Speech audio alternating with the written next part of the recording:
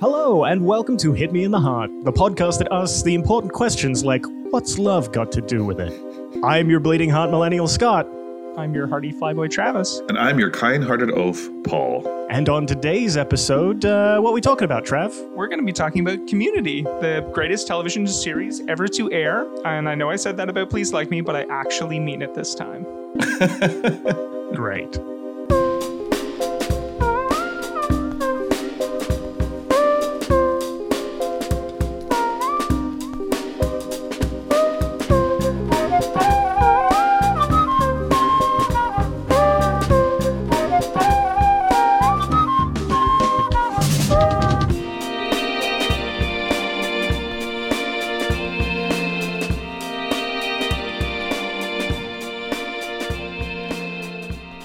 Got a class on how to write jokes. Oh, don't take that. I dropped it after the lesson on setups. The professor is so old.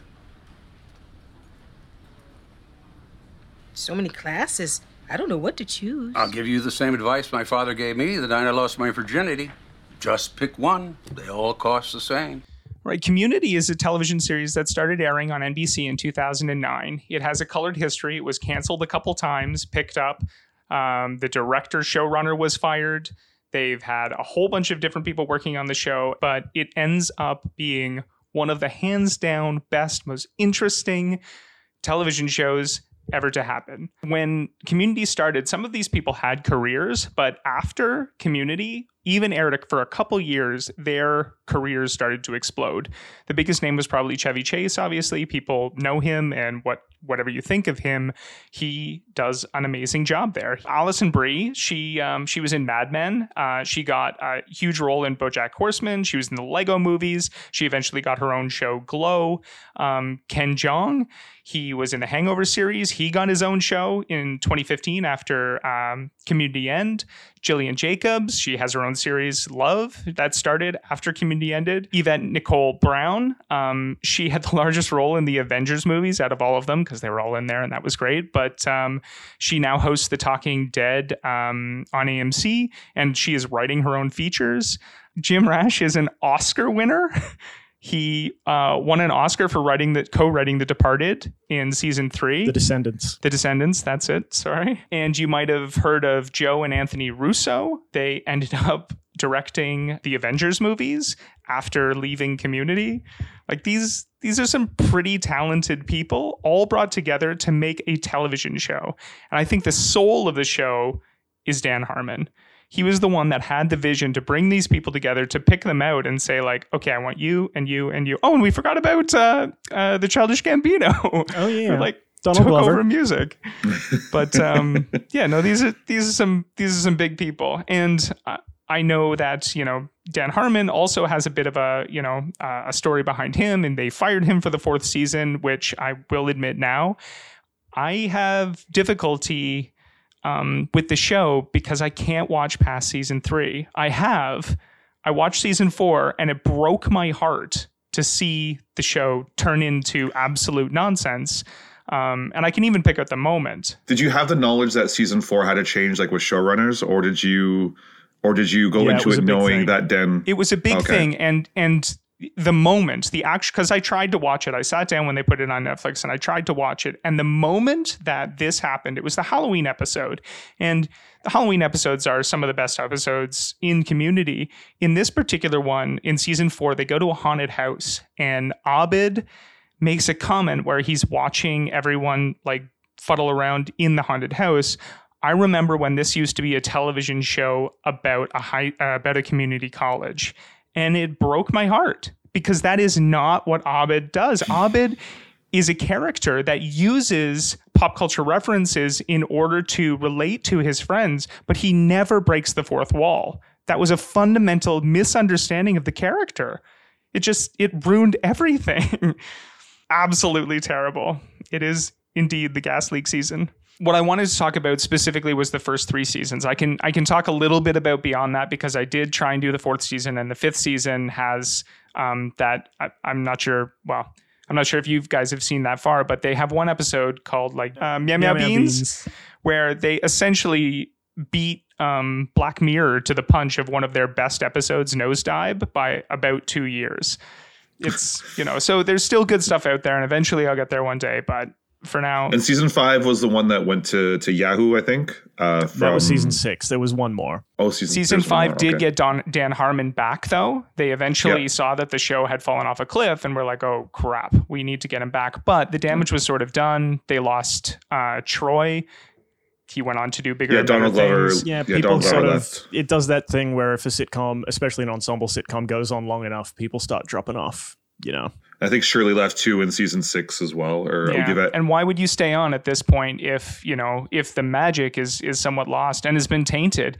There's talks that Dan Harmon gives about he eventually wanted to show Jeff Winger's father, and he was talking to like big celebrities in order to have like a really thoughtful story arc about it, and they screwed it because they just got some guy off the street to play him in season 4, and all of the arcs of season 3, all of the, entire series arcs were sort of broken by that season, and damage was done and whatever.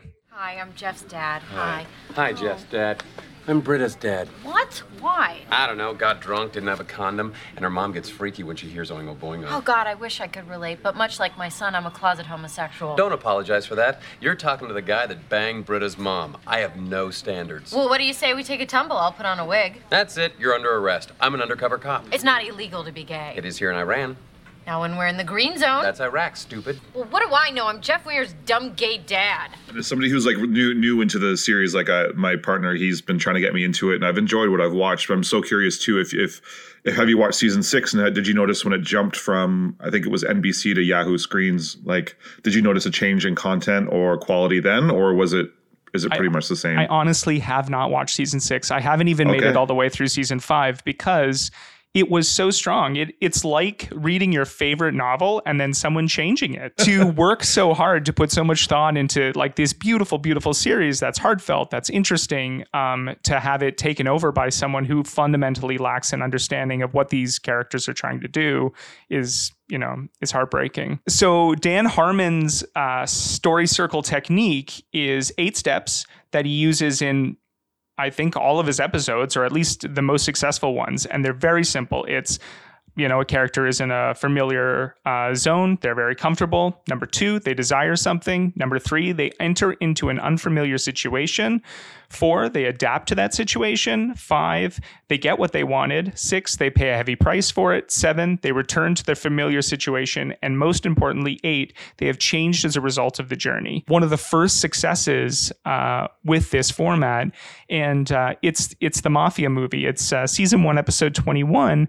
It's the chicken finger episode. One of the things the show does that is absolutely phenomenal is that it genre hops each week, but without ever really kind of abandoning its community college setting. And I think that's like one of the successes of the show. It reminds me a lot of Spaced, which is another series that I love, because it's very small people. These are people that go to a community college, but they live their lives in such big, huge, tropey ways based on the media and everything that they consume, just like real people do. They make such a big deal over such small stakes, and it's weirdly compelling because it's like, everyone's in on the fuss, everyone's in on the joke. And I think you're getting exactly to the point of what the genius of the show is as well. And that is, they know that they're doing these type of episodes. They know that they're doing a murder mystery, so they can work within the sort of tropey framework to create something better. Like, the reason why people loved that movie Screen was because it was a horror movie, but it knew it was a horror movie. So the characters could talk about what to avoid and, what pratfalls that they didn't want to go in. And it became sort of meta-theatrical and self-referential, but it became a better thing because it could subvert expectations about what you were expecting this movie to be. It's self-aware, yes, which is a great quality in media and also in people. Well, I think that definitely it helps a lot because I know I enjoy breaking the fourth wall or anything that's self-referencing. When the viewer is in on the joke at what is a seemingly higher level, I think there's an enjoyment that comes from that. You're like, oh, I know what you're talking about. Oh, I know what this is. Oh, I know what that reference is. And I can go on. There was one of the episodes you recommended, Travis. I watched and I was like, I know this is referencing something and I don't know what. And they had like a single camera situation where it was sort of like a handheld, like Office style. I'm trying to remember now which one it was. Sorry. The blanket fort? Maybe that was it. The one pillows and blankets. It's playing on historical documentary. Oh, okay. I thought it was literally like something that tries to play off of Law and Order SVU or like another really popular format. I thought it was doing that. I didn't realize it was just sort of a generic like. But you're right. It was doing that. You knew the format. You have seen that sort of thing before, so you were able to, with like the little twangy music in the background and them talking about having a safe place for lightly grazed testicles. Like it's so well done because they're aware that, okay, this is silly. We're talking about a pillow fort, but we're going to stage it as if it's literally a Civil War reenactment documentary.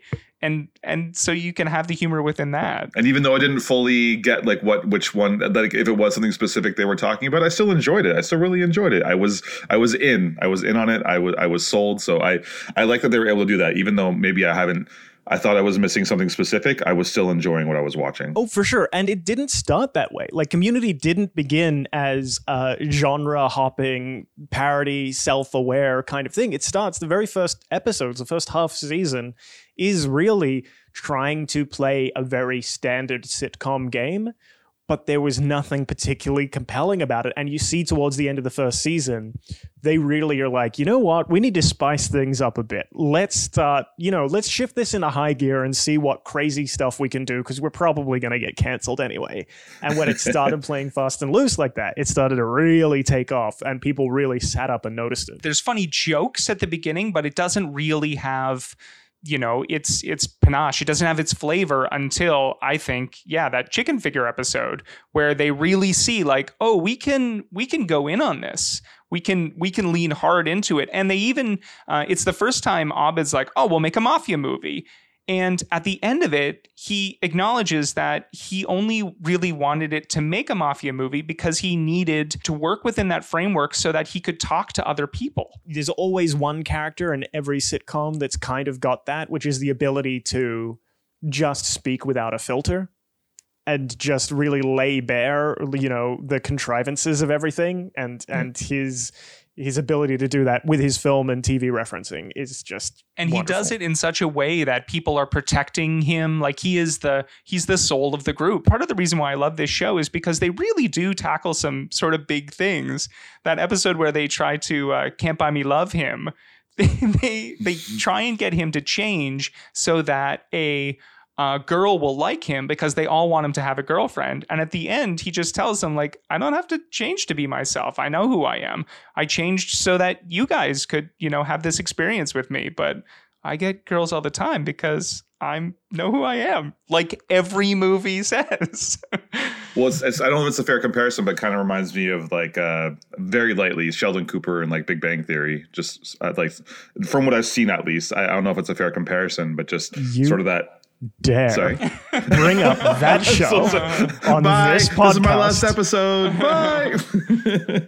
I see what you're doing there where, people are protective of Sheldon, even though he's a pain in the ass. The thing with Abed is he's a bit of a pain in the ass, but he's also the most fun. He's enjoyable. Yeah. Like that whole Troy and Abed thing that they discovered, it's not in season 1 really until halfway through and then nearing into the end. They found that those two characters, their friendship, Troy was a jock. He had more in common with Winger than with Abed, but then they found that they could actually play together. And Troy's humor is very sort of childish and stupid.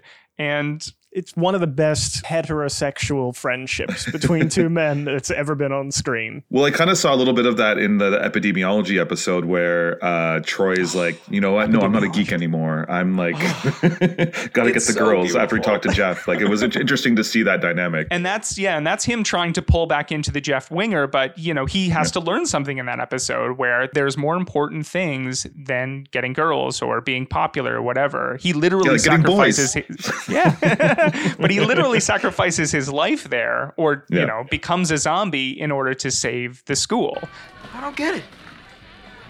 How do you do it? Well, I'm wearing a $6,000 suit, and you spent 3 days making cardboard robot armor. You're saying they feel sorry for you.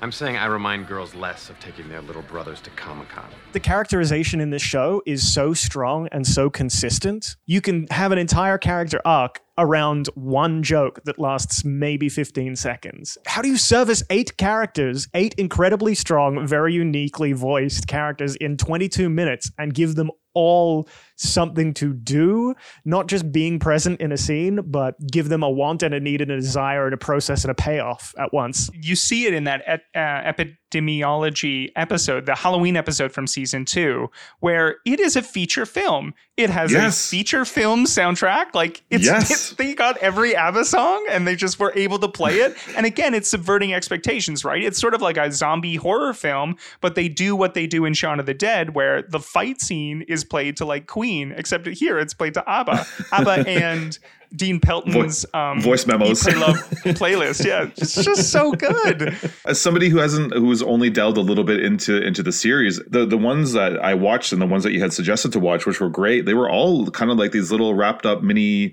movies. And I like, especially D&D, not to talk about that yet, but oh my God, it was just like the music and everything. I was so blown away. I felt like I was in. I didn't need to have too much of a crazy background. I mean, it would have been nice a little bit more, obviously, to watch it from the beginning, but I fully enjoyed them. Even though haven't been invested in the characters as much as somebody who's been watching since season 1, which I felt incredible. It's hard to jump into season 2 of a series and fully be immersed into a series and enjoy it and like an episode. The writing in this show is like second to none. Yes, it is insane. Incredible. The part of me that is amazed when content creators can actually pull off a Herculean feat of difficulty in the writing and in the execution is like stunned at the level of amazingness on display for this show. Because you put these people in these absolutely ludicrous, situations, like Friends doesn't have a zombie apocalypse episode because it wouldn't make sense within it. But because you can do it in Community, that is the opportunity for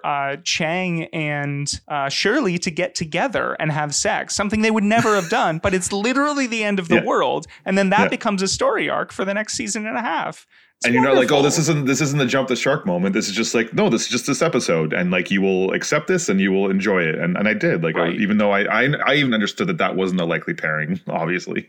Right. Yeah, it's not a likely pairing, but they connect over a very human thing, which is like people mistaking them for something they're not. It's beautiful. Like I won't take anything away from that. The D&D episode. I think it's one of the strongest episodes ever, and you're in a bad position there because you don't know the characters quite as well, but I mean, you don't need to. It's absolutely beautiful. And again, about subverting expectations. So you have this, Pierce is obviously the villain in that episode until you realize, no, it's Winger. Winger is the one who coins Fat Neil, who leads, Neil down this path. He just apologizes. He tries to make it right by bringing, this guy into the fold of their friendship, and it's so good. And you have to say, like, the lengths he went to make amends is incredible, which I think Neil understands at some point, that, oh my God, this guy was so invested in making things right that he like got all these people together for this. And Neil is also able to forgive Pierce at the very end too, saying like, you went after me, you made me cry, but I pity you because I see what you're doing here. You have friends. You have this group of people that I've only just met, and you don't want to lose them. And I'm trying, you see me as taking that away from me. It's not one note. They are playing on multiple levels with each individual character to try and bring out something new. It's beautiful. This is you don't understand how good Community is to people who've never watched it. They do like a clip episode of like, hey, remember that time we did this? Except all of the clips are never things that have been in the show before. They're like, remember that time we went rafting on St. Patty's Day? And then they're all like in the middle of a raft. And usually you do a clip episode because you want to save money, right? Like you can fill 75% of an episode with things you already shot. In this, it's the opposite. Every time they remember something, they have to go and film something different. In some cases at the montage, they went and filmed like Dean Pelton entering the study room in like 20 different costumes with 20 different things. It's nuts. We were debating how many times per year a man can drop in a study room in a dumb costume with irrelevant news. Dean, yeah! It's Feline AIDS Awareness Day, folks, so let's whip it in the keister. Ding, ding, ding, ding, ding, ding, ding, ding, ding. Guys, Greendale's music department is flat Baroque. So we are having a fundraiser. What's Dean got to do with it? Why, it's time to Tina Turner the clocks ahead. And they took something which is bad, like clip episodes for fans. It's not like, why are you showing me this? I know what happened in the past. This is a bad episode. Yep. And they turned it into something absolutely spectacular. Like the butt of most jokes in Community are, we're in community college. None of this matters. None of this is important. We'll all move on to other things eventually. We're just here and we're killing time. And thus the insane heights of the stakes of like the paintball episode or something just serve on a level of ridiculousness that just makes it so easy to enjoy. Having only seen a couple episodes, that this has sold me on it. Like I want to watch the full series now. Like I'm in. Yeah, you should be. But more than that, it's like, it's not to say that the show doesn't hit people in the heart, which is, the point of the podcast is the emotional stuff. And that D&D episode, it's about actually the humanity that can get caught up when, you're in your own world and not thinking and, You make one tiny mistake and it leads to someone contemplating suicide. And you have to bring that person back into your world and try and make it better for them. I remember I was flying to Australia for the first time. And I wasn't sure what I was going to find there. And I decided to put on this show. And literally I was drinking a little bit, but by like the 10th episode, because it had first season, second season, I was like crying every episode because it was so good. I always cry on planes. It's the stress and anxiety that really gets to me. The other episode that I wanted to talk about that I got you to watch was the Christmas episode. I just recently learned that it was pitched to Dan Harmon. Like, oh, you're like that show Family Guy. You should do an animated episode. That would be fun. And he was like, well, I'll take that as an insult. We're not Family Guy. However, if you want to pay the budget for an animated episode, we are doing this. And then they ran with it. And I can't imagine how expensive it was to claymate a 22-minute episode. That was one of my first notes was like, I'm amazed having some television background. I'm like, this is very expensive. And I am shocked that they would just go from like a super low budget episode to like breaking, I'm sure, the budget. Like the budgets on those two episodes, I would love to see the difference between them. Apparently when it happened, he realized how long it was going to take. So he had to write the script in 3 hours. He had 3 hours to put that together because they had to start working because the episode had to come. And that is one of the most beautiful episodes. It's part, Christmas special, but it's also like part Willy Wonka, where people just get ejected for like doing the bad things. It's also a little Wizard of Oz. And the little song that comes with them when they're disappeared. Exactly. It's great. And that one song, the song that he sings to Britta. Britta, but programmed badly. Wires with fraying ends, functioning mad and sadly, no faith in herself or friends. It's like, oh, here, we'll just stab you in the heart just a little bit with it. Like, this is, if you've gone on the journey with these characters, she was trying to, help Abed, who's having, a psychiatric break in this episode. And is convinced that everything is claymation and thus the entire Christmas story. To find the meaning of Christmas. Yeah. And then how they find the meaning of Christmas, too. He opens up a box, and what is it? He finds the final DVD of Lost, which is, it's like finding the last season of Game of Thrones. It's just disappointing. It's a metaphor for disappointment. The real meaning of Christmas will never be anything as exciting as the journey you go on to get there. It's a beautiful little phrase about how the darkest, coldest night of the year can be the warmest and brightest so long as you have your friends and family. And Abed has this whole break at the beginning of the episode because his mother has a new family and she isn't there for him and he loses his mind over it. And then at the very end of the episode, he realizes, this is my new Christmas. My new Christmas is to be with my friends and family and loved ones. Oh, it's so beautiful. Which I did. It's hard for me to tear up at a comedy, but it'll get me sometimes. Modern Family does it once in a while, but this one definitely, I teared up at the end. Community is going that extra step and saying, we're going to follow within the framework of, say, The Mafia movie. The Mafia movie. Or but it's going to be chicken fingers. But it's going to be chicken fingers that run the world. We're not running drugs. It's chicken fingers that are giving us power and influence because we're in a community college. Right. And it doesn't matter that much. Except of course it matters. It matters so much. And you see the amount of forethought in that. Chicken fingers episode happens in season 1. In season 2, Annie's boobs, the monkey that's purchased as just a simple gag in the first season, becomes a pivotal character in the second series. It's so well done. Taking a format and then doing something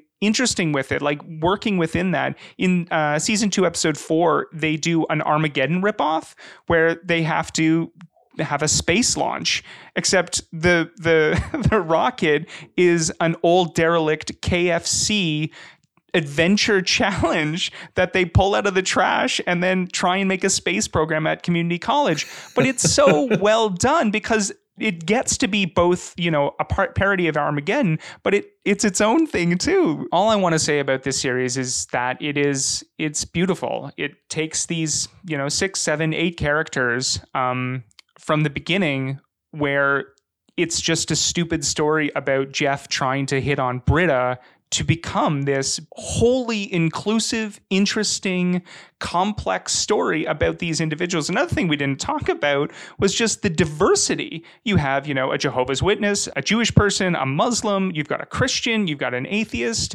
It takes all of these people's stories and puts them in together and then shakes it up and does it again. Another thing we didn't talk about is the timeline episode. There's just too many good episodes to not absolutely love this series. It hits me in the heart every single time I watch it, and I've seen every episode of the first 3 series 100 times. It's damn impressive. Beautiful.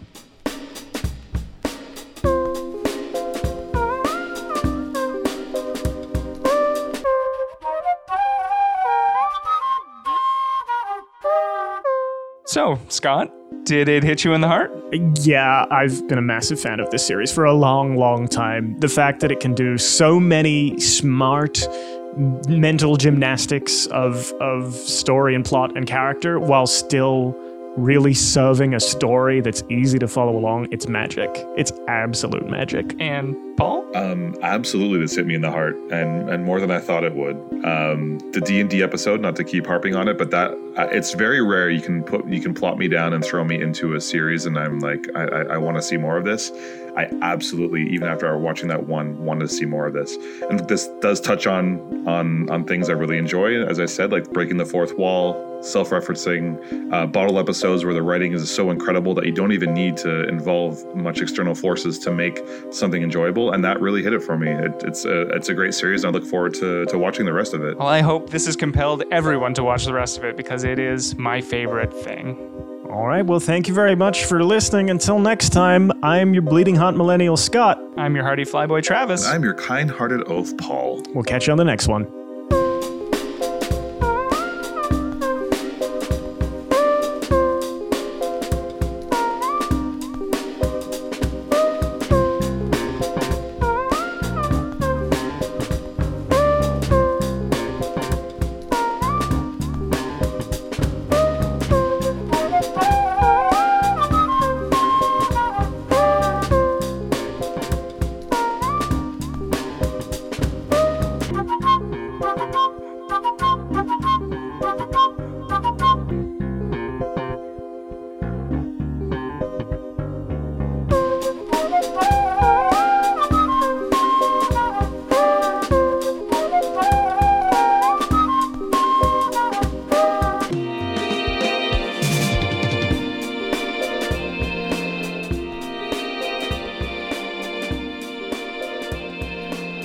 Thank you very much for listening to Hit Me in the Heart. You can listen to all the episodes on our website, hitmeintheheart.com, where you'll also find links to community and other bits and pieces we mentioned in today's episode. If you've enjoyed listening, please subscribe to us on your platform of choice, and if you want to support us, the very best thing you can do is leave a review online wherever you listen. That helps new people find our content and make sure we can keep bringing you all the things we know you'll love.